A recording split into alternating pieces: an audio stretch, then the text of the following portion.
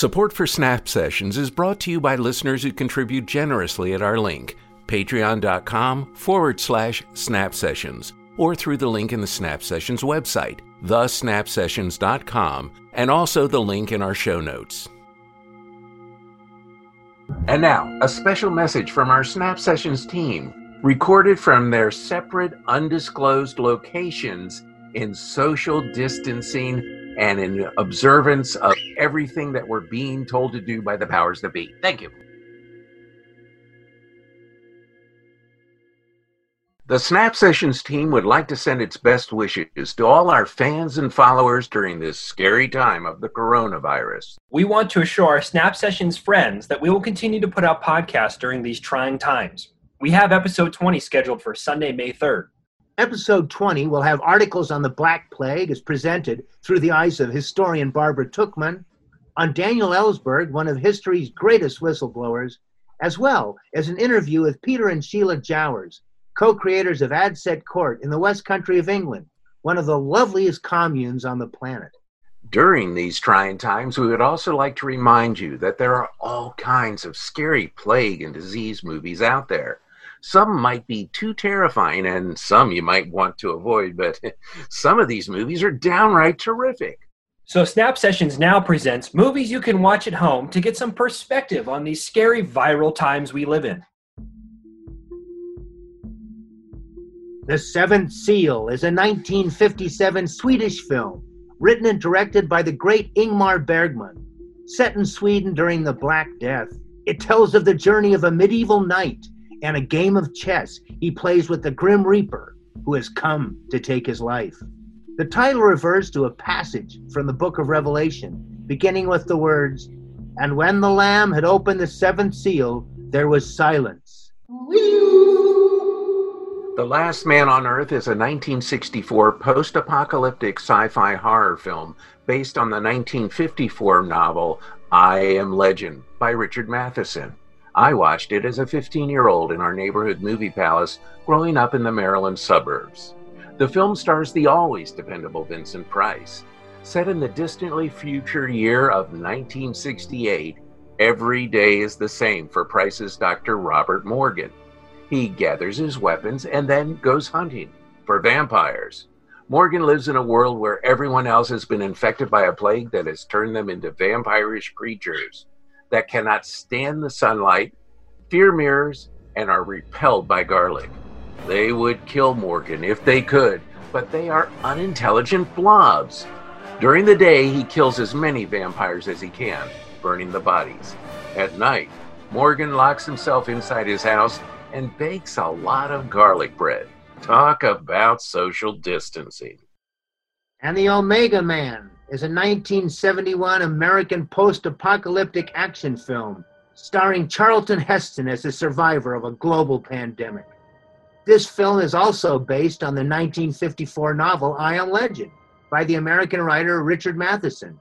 Boy, Hollywood got a lot of mileage out of this book. In 2007's I Am Legend is yet another story based on the book by Richard Matheson. The film stars Will Smith and is set in New York City after the proverbial virus, which was originally created to cure cancer, has now wiped out most of mankind, leaving Smith as the last human in New York, other than nocturnal mutants. Will Smith is immune to the virus and he works to develop a cure while defending himself against the damn zombies. I Am Legend opened to the largest ever box office at the time. Apparently, zombies buy a lot of movie tickets. The Andromeda Strain is a 1971 American sci-fi thriller based on Michael Crichton's 1969 thrilling debut novel, written well before his later descent into climate change denialism. It features a team of scientists who investigate a deadly organism of extraterrestrial origin. After a U.S. government satellite crashes near a small rural town in New Mexico, almost all of the town's inhabitants die quickly. A military satellite recovery team tries to find the satellite, but they also bite the dust. Suspecting that the satellite brought back an alien organism, the military activates an elite scientific team it had previously assembled for just this type of emergency. Very scary, even possible. Another classic, Dawn of the Dead, was a 1978 horror film directed by George Romero, following on his super scary zombie classic, Night of the Living Dead. It shows the effects of a zombie apocalypse on society. A phenomenon of unidentified origin has caused the reanimation of the dead, who prey on human flesh. A few survivors of the outbreak barricade themselves inside a suburban shopping mall amid mass hysteria. The problem of including this in a Plague Movie Hall of Fame is that the cause of the zombification is not for certain from a disease. Oh, Doug, keep it in. Just keep it in. Okay, we'll keep it. It's a classic. The Stand is an epic Stephen King novel that does have a pandemic as its main plot point. It became a 1994 television miniseries, and King even has a minor role in the series. In typecasting, he's the goofy-looking guy with the big glasses. An upcoming remake is set to premiere on CBS All Access. The plot centers on a pandemic of a weaponized strain of influenza that almost entirely kills the world's population.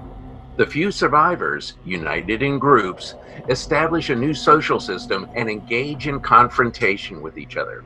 After seeing the first few minutes, you'll never hear Blue Oyster Cult's Don't Fear the Reaper the same again. Outbreak is a 1995 American medical disaster film based on Richard Preston's nonfiction book, The Hot Zone. It's got Dustin Hoffman and Morgan Freeman, among others. The film focuses on an outbreak of a fictional Ebola-type virus in Zaire, and later in a small town in the United States. It is primarily set in a U.S. Army Medical Research Institute, the CDC, and in the fictional town of Cedar Creek, California, which isn't far from Mendocino. Outbreak's plot speculates how far military and civilian agencies might go to contain the spread of a deadly, contagious disease. But Dustin Hoffman manages to remain 5'5" for the entire movie. It's going airborne. 12 Monkeys is a 1995 American sci-fi film directed by Terry Gilliam, starring Bruce Willis and Brad Pitt. A deadly virus released in 1996 wipes out almost all of humanity, forcing survivors to live underground. A group known as the Army of the 12 Monkeys is believed to have released the virus. In 2035, James Cole, a prisoner, is selected to be trained and sent back in time to find the original virus in order to help scientists develop a cure. Pretty solid little movie with a neat twist to the ending. 28 Days Later is a 2002 British post-apocalyptic horror film. Yes, another one, directed by Danny Boyle. The plot depicts the breakdown of society following the accidental release of the highly contagious Rage virus, and focuses upon the struggle of 4 survivors to cope while evading the still infected. It had a critically acclaimed screenplay, performances, and soundtrack. The film is credited with reinvigorating the zombie genre and popularizing fast-moving zombies. Apparently, speedy zombies had appeared previously in the 1985 film Return of the Living Dead, but 28 Days Later made it really scary. You only had 10 seconds between bite or exposure and a fast-moving zombification. This movie literally made me writhe in my seat. 28 Weeks Later is the 2007 sequel. It portrays the efforts of NATO military forces to salvage a safe zone in London and the journey of 2 youths trying to find their infected mother while accidentally reintroducing the Rage virus. After the infected begin to die of starvation, NATO forces take control of Britain. At the end of the movie, 28 Days Later, a French-accented voice requesting help is heard in Flynn's abandoned helicopter. A group of the infected are seen running through a tunnel that is revealed to be the exit of a Paris metro station with a view of the Eiffel Tower, showing that the virus has spread to the continent. Contagion is a 2011 American plague thriller film starring Matt Damon, Lawrence Fishburne, Jude Law, Kate Winslet, and others. A highlight is Gwyneth Paltrow pulling a Janet Leigh by dying early in the film, and then undergoing an autopsy where her skull is cut into by a buzzsaw. The plot concerns the spread of a virus that comes from bats, attempts by medical researchers and public health officials to identify and contain the disease, the loss of social order, and finally, the introduction of a vaccine. Director Steven Soderbergh does a great job making it all seem very real. Bats. Bats, where have I heard that before? World War Z is a 2013 American apocalyptic, I'm getting tired of that word, horror film, based on a novel by Max Brooks. The film stars Brad Pitt as a UN investigator who must travel the world to find a way to stop a zombie pandemic. You'd think we'd learn not to trust zombies by now. The novel was a collection of oral histories following the devastating global conflict against the proverbial zombie plague. I thought the book was better, although the movie features a great surging pile of zombies trying to climb the Israeli-Palestinian border wall. Apparently, zombies had more coherent strategies than Yasser Arafat ever imagined. Although it has nothing to do with the pandemic, H.G. Wells' War of the Worlds came to an end when the successfully invading Martians start to die from Earth microbes, bugs we had developed immunity to. We know we have probably forgotten many movies that have diseases, pandemics, or plagues as a part of the storyline, but these are some that jumped right out at us, violating all the rules of social distancing.